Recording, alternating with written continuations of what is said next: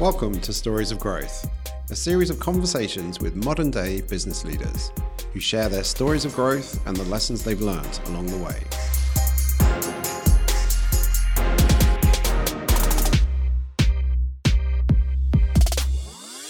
I'm William Rowe, founder and CEO of Protein.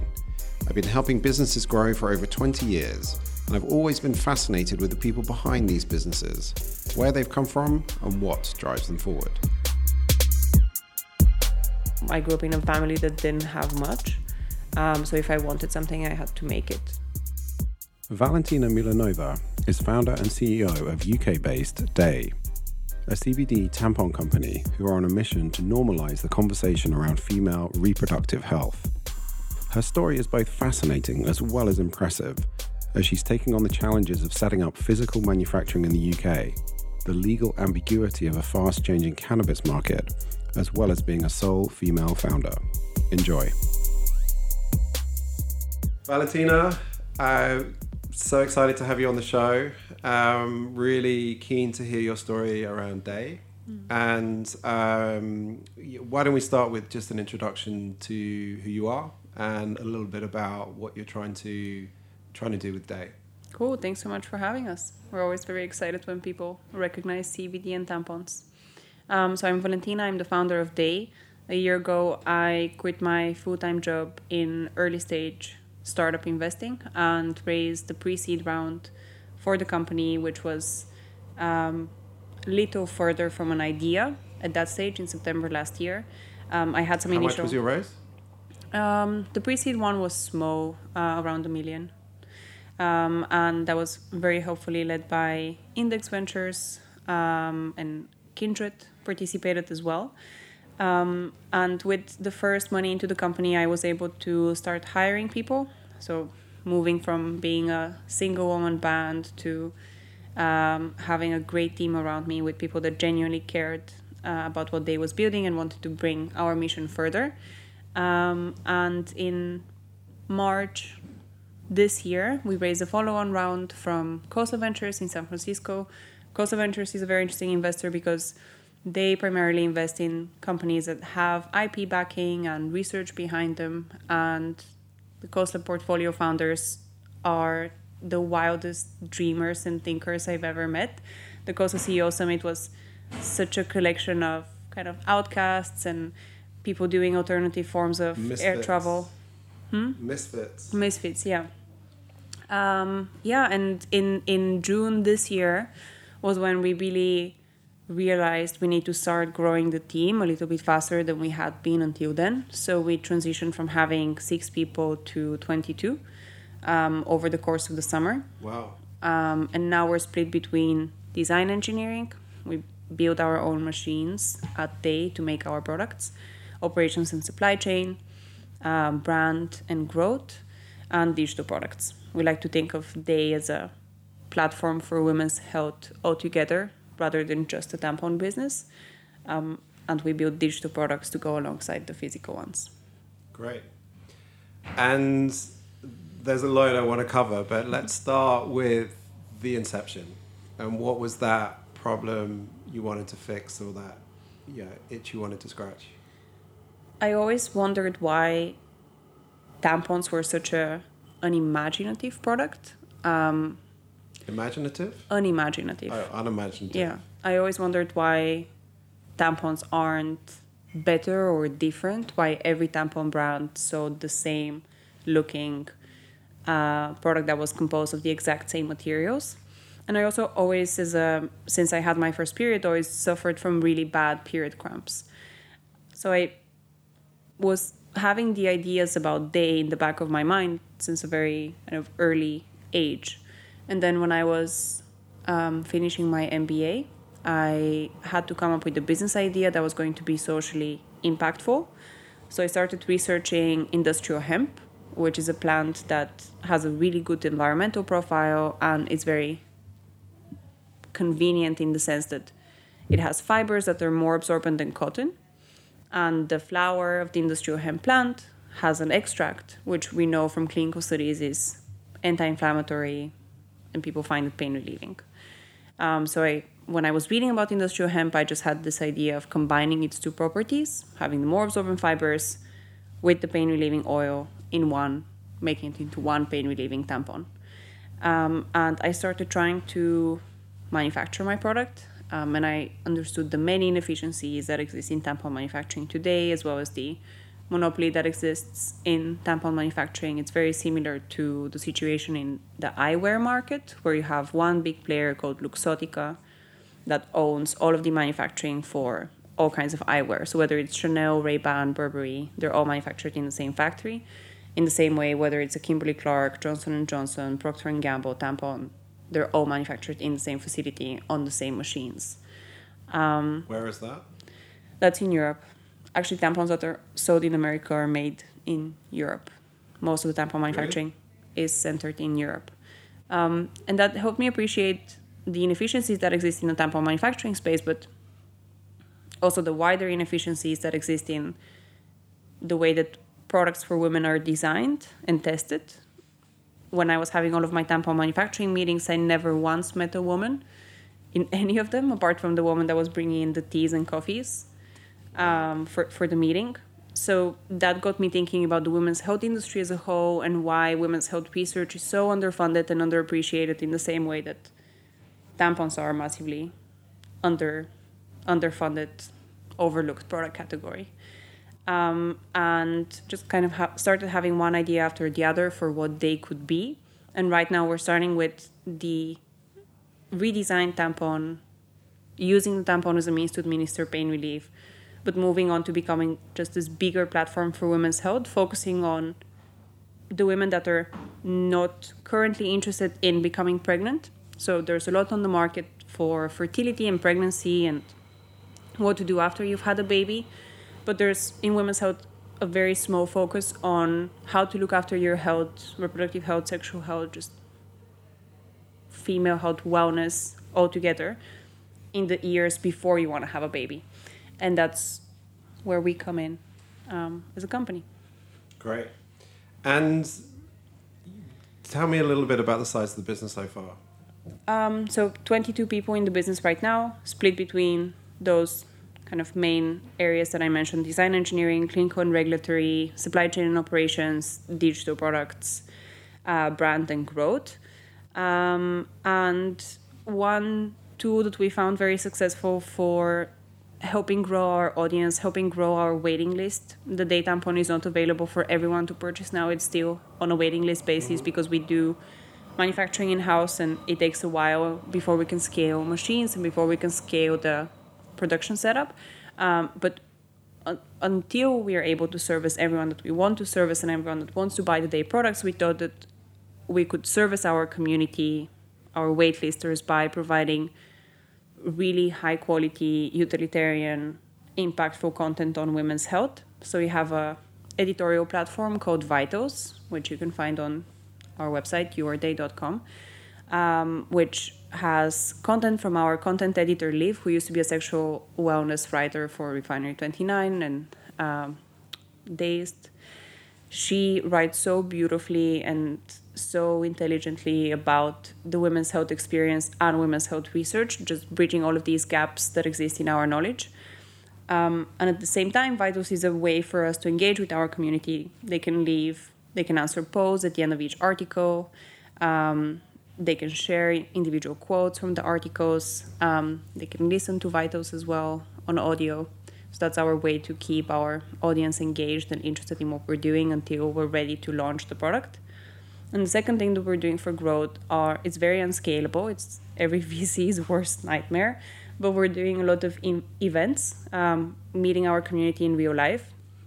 We have 3 main ways of doing it. The first one is called Health for Breakfast. It's an event in which we go and we meet our target consumer, the millennial working woman, where she is at work. So we go to places like Facebook and Silicon Valley Bank, and we give a presentation on a hot topic in women's health, followed by 20 minutes of people sharing their own health stories between each other and forming a community, and 20 minutes of questions and answers with a doctor. So saving people the trip to a GP and saving people a Google search that inevitably leads to you have cancer.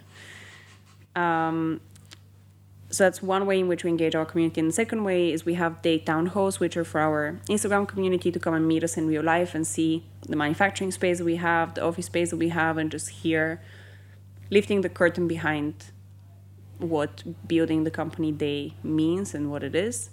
And the third thing is our creative board dinners. We're very fortunate to have a very good community of entrepreneurs that have built great brands and great companies that come and critique our messaging and packaging and how we're presenting ourselves to the world. We have this once every 2 months as a sit-down dinner. Great. Yeah. So you've been busy. Yes.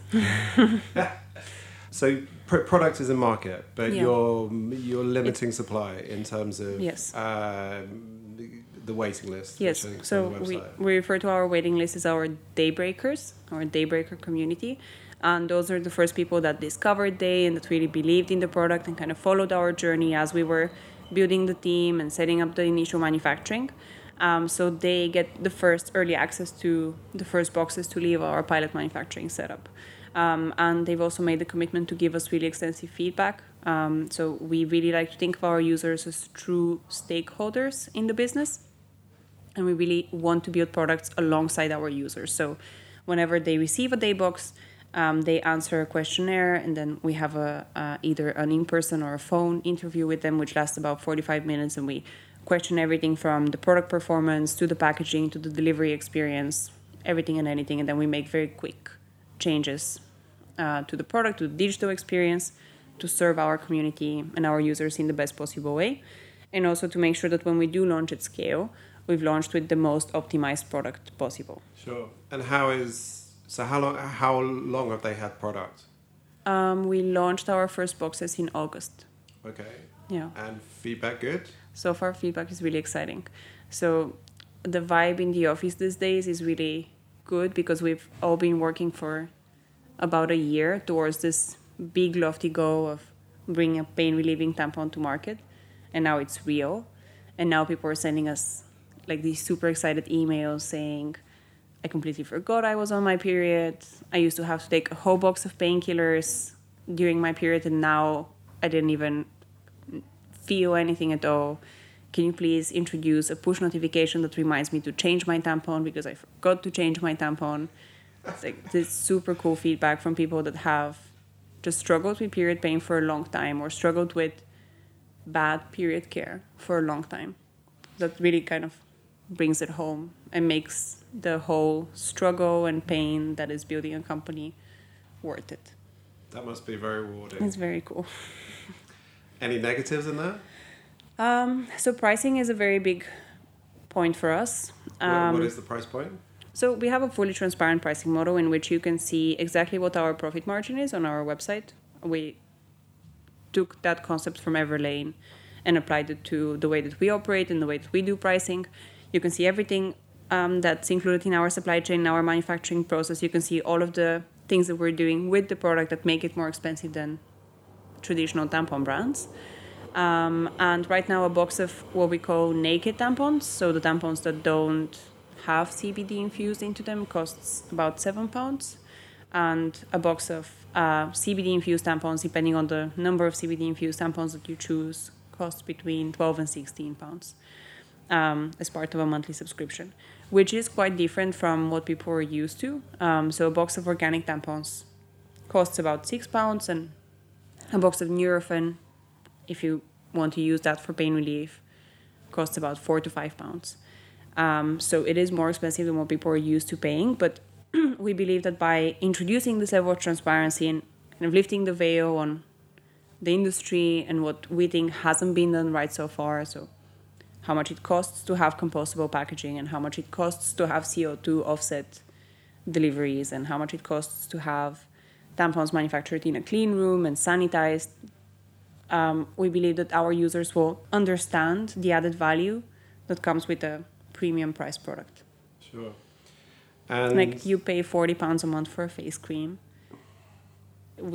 We need to reset that. Care a little bit more about what we place in our bodies apart from just what we place on our skin. Yeah, for sure. And touching on the subscription model, how important is that is that as part of the offer? Yeah, so we wanted to be as flexible as possible with the subscription model because women have varying period lengths and varying cycle lengths. So we wanted to make sure we're accommodating for all kinds of conditions like polycystic ovarian syndrome, which may mess up the frequency of your cycle. So people on our website can choose whether they want to get the day box every 14 days or every 54 days, completely depending on their cycle. They can choose the number of tampons that they put in a box, the combination between CBD and naked, depending on their level of pain that they experience. And in general, we think that the subscription model fits our business proposition because 75% of women in the UK don't buy tampons proactively. They buy tampons on the first day of their period when they're sitting in the office. They've just had their period. Maybe they stain their underwear or their trousers and then they have to run to the corner store and awkwardly buy tampons. It's very convenient to have tampons delivered right before you need them, so in sync with your period, 2 or 3 days before you're about to get your period, so that they're on top of your mind. You can just put them in your purse, take them with you, and not have to have an awkward walk to the corner store. Sure. And so it's simplifying that process, making it easier from both the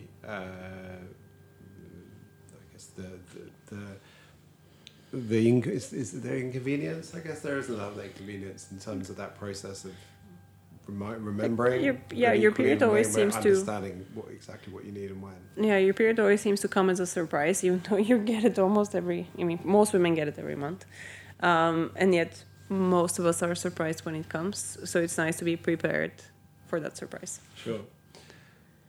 Want to touch on CBD, and firstly your thoughts on it, and specifically in your product and its effectiveness, and then secondly, as the industry as at large, because there is a lot of CBD infused. It's a cowboy industry, 100%, and that we find that very detrimental. So the fact that most CBD products on the market right now don't have any clinical validation, don't do lab testing, have not conducted any studies whatsoever on their product, and CBD is added to everything from cocktails to dry shampoo.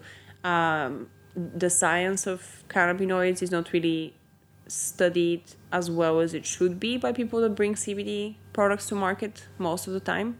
So the approach that we have taken is just polar opposite. So we've done every form of lab, preclinical and clinical validation of the tampon. We can safely say that we are the most tested tampon just ever in history. We've done 2 levels of open label human studies with 120 volunteers. We're now halfway through a double-blinded crossover randomized trial, multi-center. That's the golden standard in clinical trials. We've done studies on the impact of CBD on the vaginal microbiome, studies of the impact of CBD on irritation in the vaginal canal. We've tested the product for microbial contamination, pesticide contamination. We batch test every single delivery of CBD that we get into Day headquarters. And we also have an exclusivity agreement with our CBD supplier, which allows us to make sure that we get the same consistent quality every single time, and that we get to grow with our supplier and we get to build a very long, trusted relationship. And another thing that we're doing is we're taking a very proactive approach when it comes to how we deal with regulators. We were selected by the FDA, the Food and Drug Administration in America, to be part of a group of organizations that inform the FDA's policies on CBD. They use us as an example of a company that's self-regulating in its supply chain, in its manufacturing standards, in the way that it clinically validates its products. And even though our tampons are not classified as medical devices in Europe, we spoke to the European Medicines Agency, and tampons are not classified as medical devices in Europe. We self-regulate as a medical device. They are, but the standards are still lower than what we think they should be in terms of manufacturing, in terms of testing, in terms of batch testing every batch of products. So in the US, you only have to test your product once for microbial contamination, and that's it. When you get your FDA approval, there's no requirement to continuously test your product for microbial contamination for every single batch. Same for absorbency, fiber loss, etc. So what we do is we just batch test every single batch that we make is then has a bunch of samples from it taken and sent to a lab. And even though, as I said, the European Medicines Agency does not consider us a medical device, we're self-regulating as a medical device. That's fantastic. Yeah. And the CBD industry at large, as you said, I think it's overhyped 100%. There's a lot of cowboys out there, and just maybe get your thoughts on the broader industry, where it currently is, and where it's going to go. I think there's so much potential in CBD. We've seen so much anecdotal evidence, particularly when it comes to gynecological pain, with patients with endometriosis, patients with vaginismus that are reporting real levels of pain relief that they haven't been able to experience on the worst form of opioids. I think the main issues in the CBD industry is that right now it's dominated by a bunch of people who are there to make a quick buck, and don't really care about regulations, don't really care about consumer safety, and also don't have the internal know-how to care about consumer safety. It took us a year to figure out the right level of clinical validation that we needed to do, the right level of testing, just to set up our clean room setup and the terms of operation for our clean room manufacturing, and finding the right parts for all of our machines so that they're all stainless steel and antimicrobial, etc. Those things take time, and when you're under pressure to launch quickly and make a quick buck, you tend to neglect them. And I think that regulators are really frustrated with the CBD industry, probably rightfully, because it's been under-regulated, because regulators have kind of had their heads in the sand and just pretended that CBD doesn't exist. People are not interested in it. People are not buying CBD. It's illegal. Just ignore it. It's not happening. But there's a strong consumer interest for CBD, and that makes sense. It helps people sleep. There's a study that just came out from an American independent consumer research group, which said 84% of Americans that have tried CBD have been satisfied with the effects. So there's clearly something there that's helping people deal with joint pain, anxiety, sleep deprivation, etc. But because there's such a strong commercial interest in the industry, providers of CBD don't care about concentration, they don't care about the dose, that they're just in the same way that 1/18 of an aspirin is not going to stop your headache. If you take 10 milligrams of CBD in a drink, it's not going to do anything. It's too small of a dose to have an impact on the human body. Yeah. So that's the issue with most CBD products today, that the concentration is low. What is the dose in the day products? 150 milligrams of full spectrum THC-free pharmaceutical grade CBD.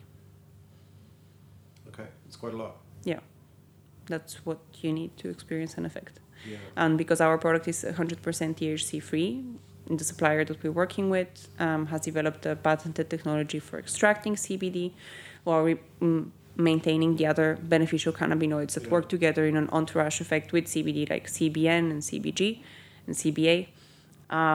We're able to provide a product that's safe to use by children, safe to use by people who are not interested in the effects of THC, and at the same time it doesn't get you high. Yeah, which is more of a THC.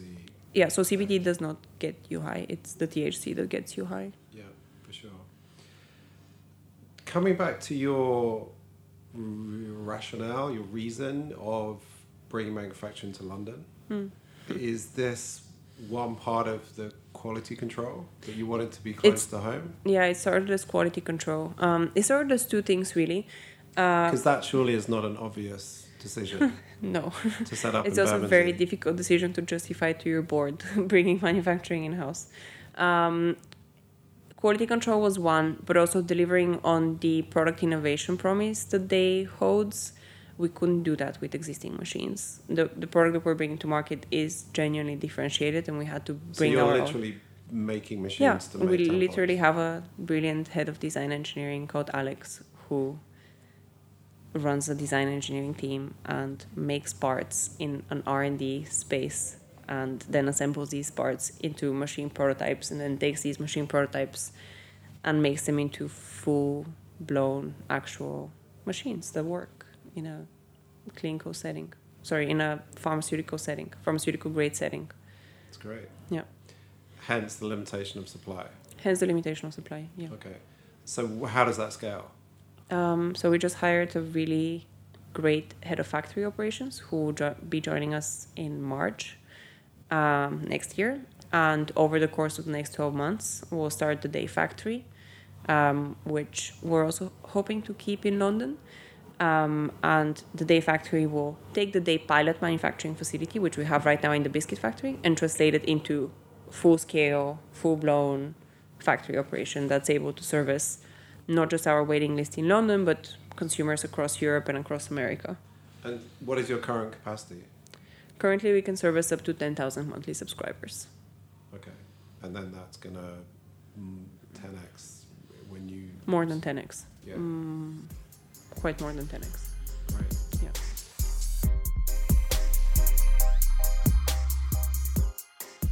Bit about your background. What... Just the entrepreneurial spirit and attitude. Is there a source? Is this something that you always had inside you in terms of wanting to be, a single founder? I didn't want to be a single founder. I really wanted a co-founder. I'm not sure anybody wanted to be intentionally. I wanted didn't to be find a single one. founder. No, I don't think anyone sets out to be a single founder. It's very tough being a single founder. I really understand why some investors don't invest in single founders as a rule. Like, you need to really love your company and see it as like your life's work to be a single founder, because everything falls on you and it's never a day off and it never quiets down. I feel you. But I love it. I'm a single founder Yeah, too. it's insane. It's crazy. The amount of responsibility. Anyway. But where did that come background. from? Where I think it's just... was this from a young age? Yeah, you always had that I think it's ambition? how I was raised.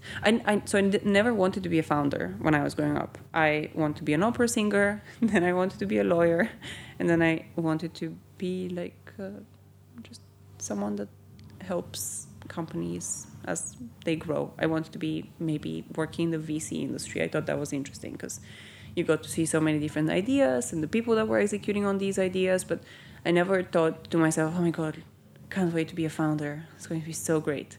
I just felt really compelled to build this business, and 2017 and 2018 were the years in which I was working on the concept of Day while having a full-time job. Where was that? I was working in a venture building studio in London. And I was using like the really early morning slots and the late evening slots to just like build out the idea and spend time in Planet Organic, where there's an organic tampon shelf and you can just creepily walk around it and stop people as they're buying tampons and ask them lots of questions. You did that? Yeah, all the time, every weekend. And now we were having conversations. Did you get kicked out? Also, there was a guy there who was a security guy. His name was Vlad, I think. I may be wrong. But I would spend every weekend there. And initially, I think he first thought I was trying to steal, because he would circle me a lot. And then he thought I was just like some crazy person. And then we became friends. That's good. In the end, yeah. He was very nice. I told him about my company. That insight stalking shoppers in Planet Organic.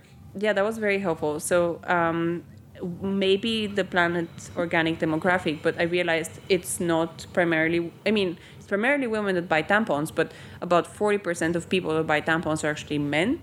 So husbands, fathers, grandfathers, like, it's not just women that buy tampons. So that was one very interesting insight that I had.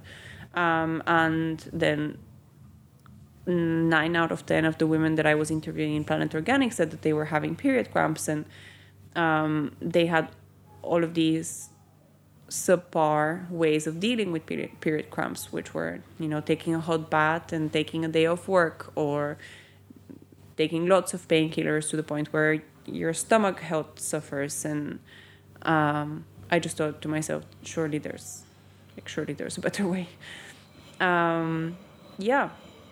What was I saying? Okay, so that's how I had the 2 years of building Day initially. Just using my salary as a subsidy, using credit cards here and there to buy like the initial raw materials, because starting a physical business is expensive. It's not like starting a software business where you just get together with your friends and you start coding. Like, you have actual real expenses for raw materials. Hardware is hard. But when I was growing up, I always had, like, whenever I would go to a restaurant or a cafe or just have any interaction with the business, I always thought to myself, this could have been done better. Like, the customer experience really wasn't that great, or the product could have been better in this or in that way. So I was always like thinking about how things could be better in general. And then when I was growing up, I grew up in Bulgaria. I grew up in a family that didn't have much. So if I wanted something, I had to make it. And I had to be very like creative in how I got to the things that I wanted. So I had like, if I wanted something, I couldn't just go and buy it. I couldn't just ask my parents to get it for me. So I started working when I was 12 in my father's office in the summers. I would replace his secretary when she was away on summer holidays. And then after that, when I was 13, I was at the cupcake shop, and it was Valentine's Day, and they were starting to call people to cancel their orders because they didn't have enough people to send the boxes of cupcakes for Valentine's Day. So they were just calling their customers and saying, "I'm sorry, we can't make it." So I went to the person who owned the shop and I said, "It's fine, I'll take them. It's okay, just give them to me." And she gave me these like 7 boxes, and obviously like I didn't have a car. So I took the public transport, like I took the bus to take them from one address to the other, took all of the boxes and then went back. And the owner of the cupcake shop was like, "Oh, that's so nice. Thank you so much for doing that. What can we do to repay you?" And I said, "Well, please give me a job. I really want a job." And I've been this height. I'm 1.80 m since the 4th grade. I've always been very tall. So I didn't look 13, but I confessed my secret. She was like, "But we can't legally hire you, blah, blah, blah." And I said, "Please, I'll come really early. No one's going to do a check if it's that early." Like I don't know what they're called, like the people that regulate whether children work in shops. And she gave me a job in the cupcake shop, and that was great because I had my own money, and then I used them for German classes because I wasn't doing super well in the German classes at school. And I felt really Wait, you were doing that every day? Or proud. Just the weekends? No, just in the mornings before school. Okay. Yeah, before, because my school started at 8:20, and the cupcake shop could open at 4:30. So then I could have that time to go and do the initial batter, do the first batch of cupcakes, let them. So wait, what time would you go to the cupcake shop? Like 4:15, something like that. Wow. Just As a 13-year-old. Yeah, but it was exactly what I wanted. I wanted a job. I want to be independent. Like, I want to make my own decisions. It was great. I loved every minute of it. And then also, it was just so cool to go to school and say, "Yeah, I just had work.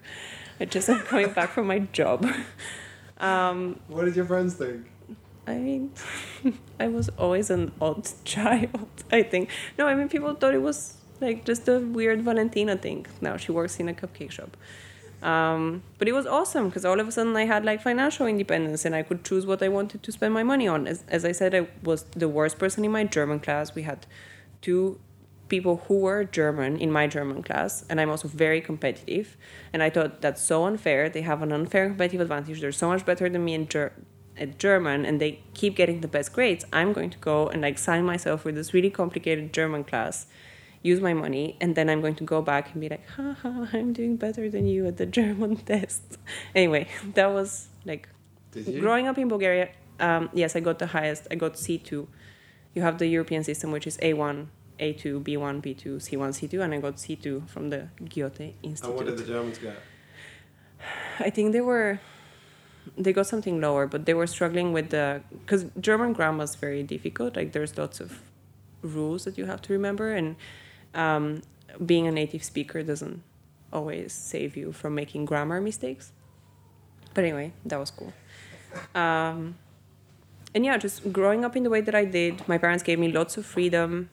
I was never told I have to do this or that. I didn't have a curfew. What did your parents do? My mother is a bank clerk, and my father is he had like lots of small businesses. So he ran his own. He's much older. He's retired now. But he ran his own businesses. Like it wouldn't really like cafes and like little like corner shops and things. Sure. Yeah. Just from one thing to the next. My father was very interesting. Like he studied movie making in the communist years. He was a movie director in the communist years in Bulgaria, and so he was employed by the state.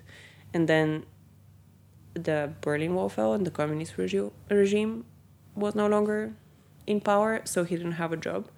So he started doing like lots of small jobs, like being a taxi driver, and like teaching people German to make money, and he like sewed nylon bags, like just really weird stuff. Quite entrepreneurial. Until he made his way. But yeah, my parents raised me with a lot of freedom. I didn't have a curfew. I could do whatever I want, read whatever I want. Brothers and sisters?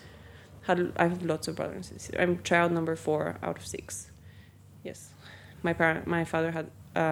my mother is wife number 3. But anyway, lots of freedom, and that gave me... like taught me how to be very responsible, but also just allowed me to do whatever I want. And they were like, I always grew, and I still have this feeling of just thinking like, yeah, what's the, like, I don't have an appreciation for limits, like of my own energy, of what can be achieved.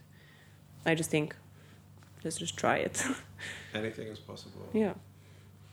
And that competitive streak, shall we say? I love that story about 4 a.m. Cupcake to raise money to beat the Germans at the German test. Yeah. That's great. That was important for me then. Where do you think that's from? That's from brother or sister rivalry? This is just...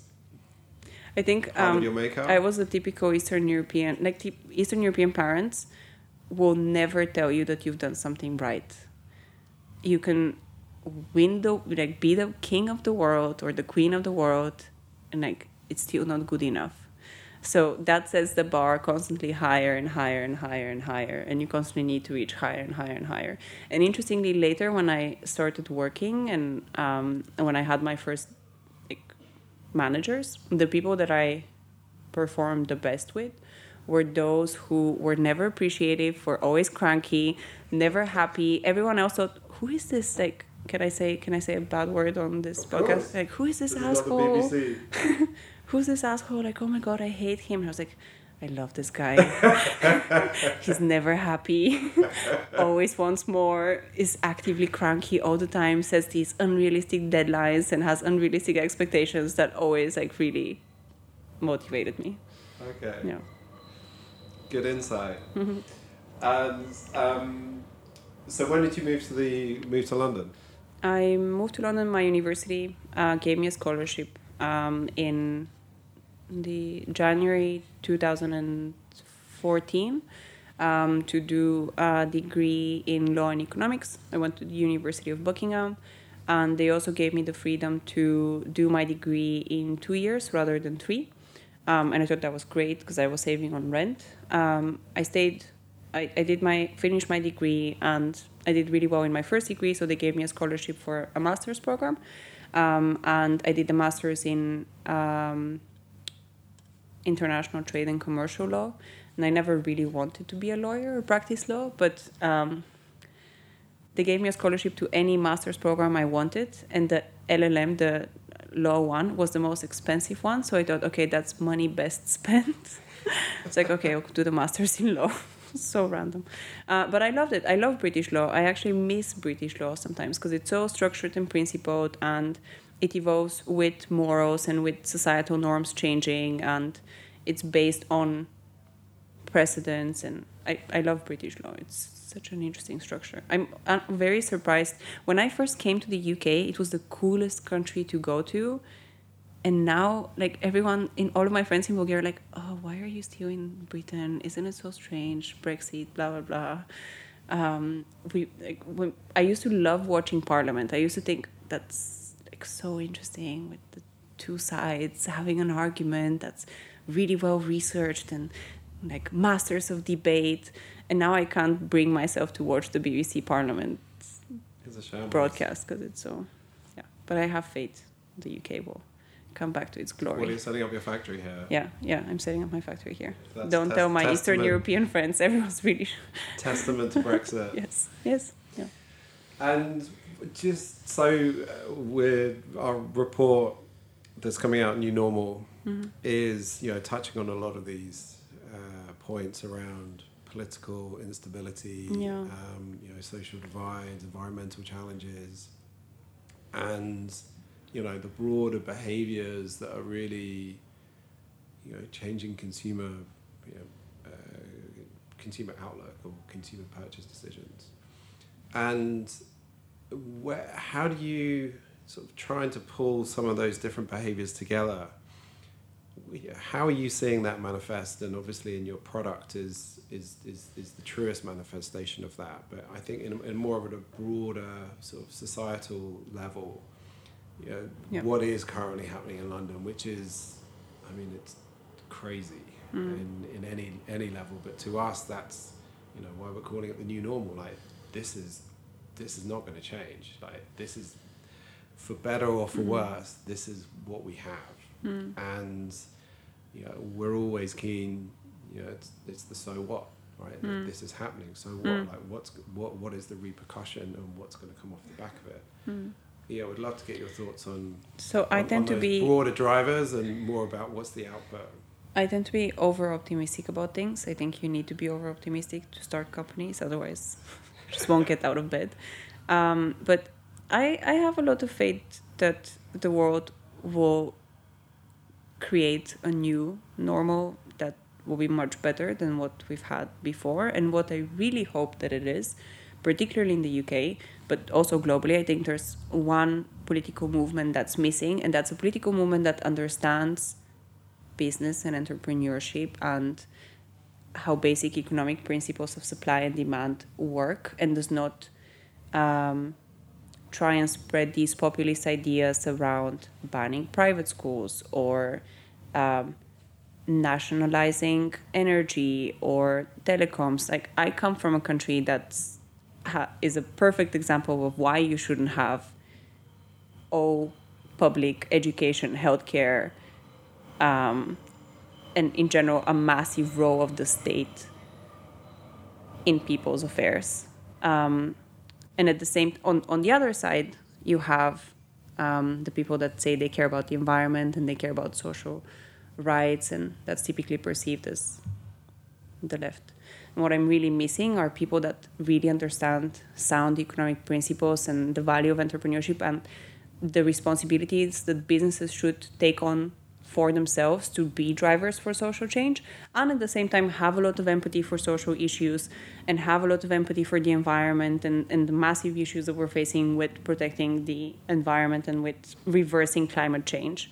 But I don't think it's the state that will be the solution to these problems. Like, I don't think that the state will solve income inequality or the lack of adequate access to healthcare for everyone, or environmental issues. Like, it's obviously not the state. I really think it should be to business to take it upon themselves and for consumers to vote with their pounds or dollars or other currencies and support those companies who are taking it on themselves to be drivers of positive social change.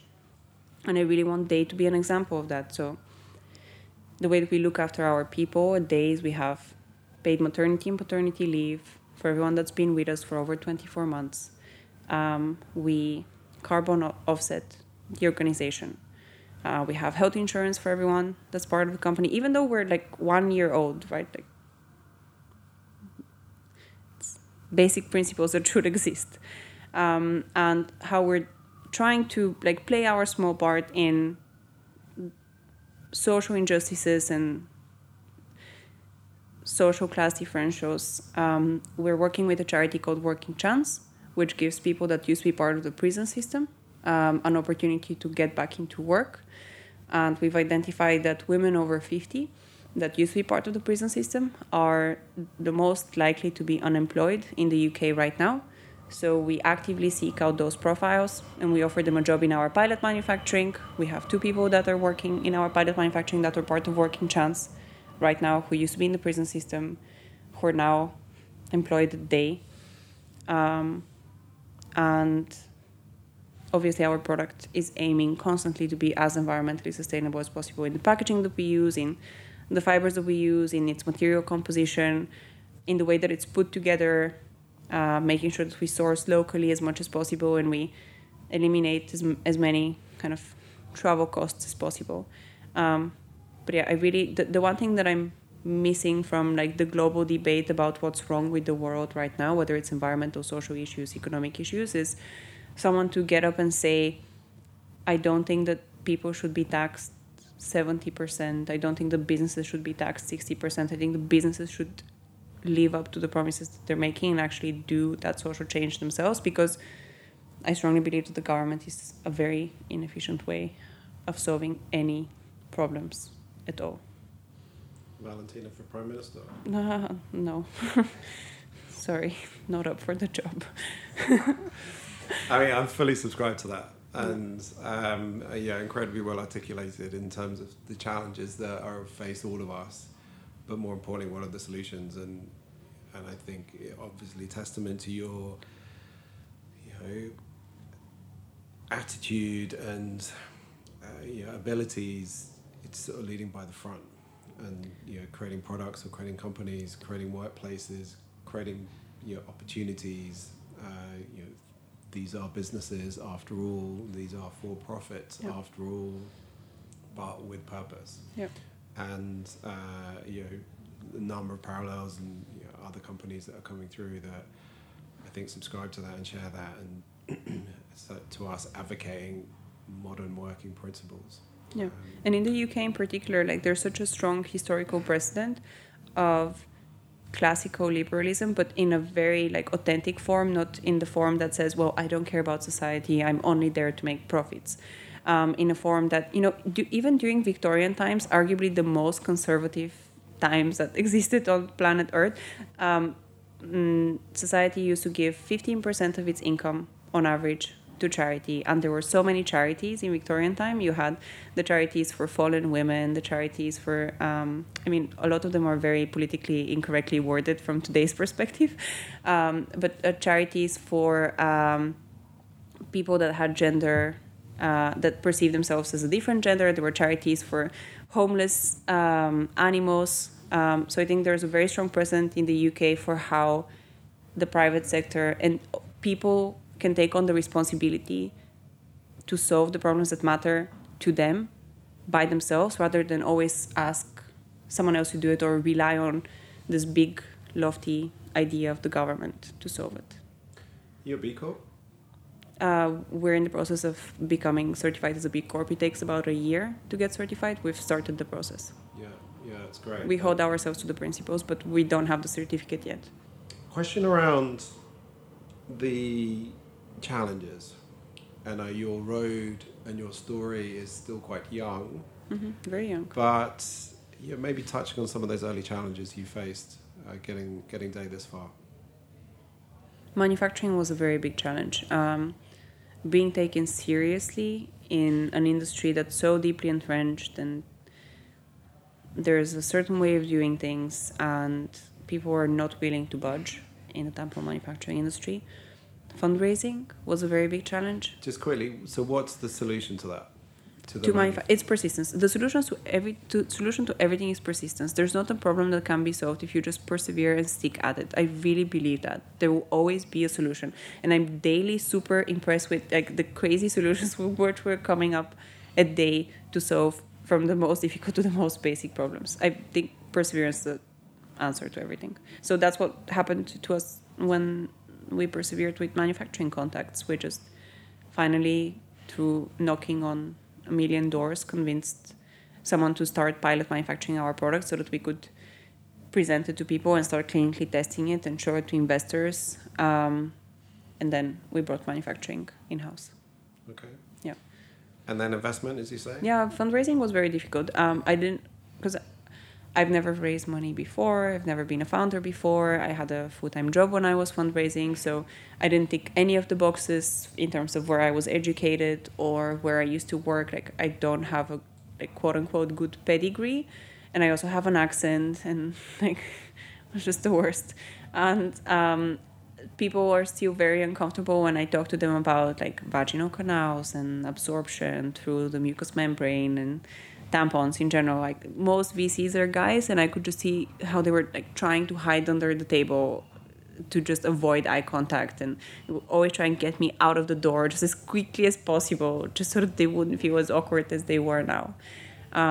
But now I'm proud to say we have probably the most diverse board ever. We have 3 women on our board, and 1 man of investors. So that was difficult to begin with, learning. Everyone used to ask me, like, you keep talking about the environment, you keep talking about how you're going to, because I was also then thinking that maybe we should own our hemp fields and then give people who used to be sexually trafficked a job on our hemp fields, because it's therapeutic to work with land, but at the same time it's very difficult to get reinstated back into society when you've been through trauma like that, and there's no programs in Europe to help women who used to be victims of sexual trafficking get back into society, and that's why there's such a high rate of women that were sexually trafficked going back into prostitution or sexual trafficking. And everyone you say, like, what, is this some kind of an NGO? Like, is this some kind of a charity? What's the business model here? Like, there's nothing to you stop talking about the environment. But then slowly I learned how to speak to investors and I was able to fundraise, but that was a pain. And it hurts your ego, right? Hearing so many, like 200 people tell you that's a stupid idea and you're the wrong person for it. Get up again. Yeah. Pick up the phone. Yeah. Coming back to the stigma attached to female male conversations around tampons, and how are you seeing that changing?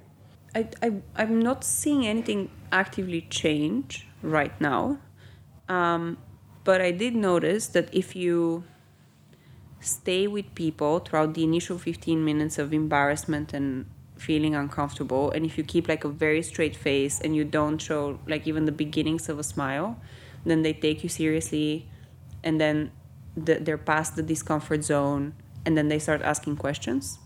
So something that happened to me was when I was fundraising, I was meeting all of these guy investors that were initially very uncomfortable. Then I would learn to like not break eye contact and be like very serious about what I was saying. That would get them through the initial 15 minutes of embarrassment, and then they would start asking all of these questions like, oh, but how many tampons do you change per day? What happens? How do you throw the tampon away? What's an applicator? Just all of these. I was like, wow, you really don't know, do you? Like, you've never thought about this. And people were genuinely, like, men that I was speaking with and men that I'm still speaking with about women's health were genuinely very interested to learn more once they were past the, this is so uncomfortable stage. So there's hope. I think that, no, 100%. There's definitely hope. And in the same way... Your mention of the coming back to stalking and planning organic, and 40% of the customers were male. Yeah. Is that... That was so funny. They would always spend the longest time in front of the aisle. Is that considered in your offering and your product? Yeah, so we, in the way that we talk about women's health, in the events that we host, on our waiting list, we don't want to be gender siloed. We don't want to be a company that only talks to women. Women's health is an issue that everyone should be on board with, in the same way that women know about prostate cancer and are very much aware about the movement for awareness for prostate cancer. The same respect should be paid to women's health. And I think, it really matters to me that we don't only have these conversations behind closed doors, behind, in between whispers, in the women's bathroom. I think we should be having them super comfortably between genders. What's your thoughts then on like Albright and The Wing and sort of gender specific, female only clubs? I think there's definitely I see why they exist. It hasn't always been easy for women to say openly that they're interested in advancing their career, or say openly that they're starting a business, or even female friendship for so long used to be portrayed as only being like a fake in media and in books and movies, as being like a fake friendship that would always break apart when a guy came in and inevitably became the love interest conflict between the two women. So I think the role of Albright and places like The Wing, I can see why they started, I can see the people that they're serving, but in terms of where they will evolve, I think guys should be invited to the conversation. It's the only way to win, being inclusive. Yeah, okay, interesting. But as I said, I have a lot of respect for the organizations that were there when women needed to have a safe space to express themselves. And like, you didn't have, even at work, for a long time, women saw each other as like competitors. When you were colleagues with another woman, you would compete. So I can see why that space was needed. Yeah, and things need to change. Yeah. And they are, which is great. A couple of final questions. What's the best way of someone contacting you? hello@yourday.com. Great. You read those? Oh, of course, I read everything. Yeah. I read all of our Instagram, Intercom. I still respond to all of our Intercom, most of our Intercom, and like Instagram and Twitter and stuff. Okay. Yeah. Great. And who would you like to hear on the show? Do you know Michelle Kennedy from Peanut? No. She's amazing. She's really great. She's my founder soulmate. She's so inspiring. Have her on the podcast. She raised a Series A while I don't know how many months pregnant, and before that had a brilliant career and had a really important role in Bumble. And now she has this really cool app called Peanut, which is a social networking platform for mothers. You know, postnatal depression and maternal loneliness are such real issues, particularly in the urban communities in which we live in. And also, women are no longer having children at the same time. You're no longer having these cohorts of women that went to college together and now they're having babies together and they all live in the suburbs together. So being a mom can be so isolating, which reflects on the relationship that you have with your children. And Michelle is solving that problem in a beautiful, just super well executed way. And like, she inspires me a lot. Great. Valentina, thank you so much. Oh, thank you. It's been great chatting. This was like therapy. It's not the intention. But yeah, wish you all success in the future of Day. Same. Lots of success to Protein.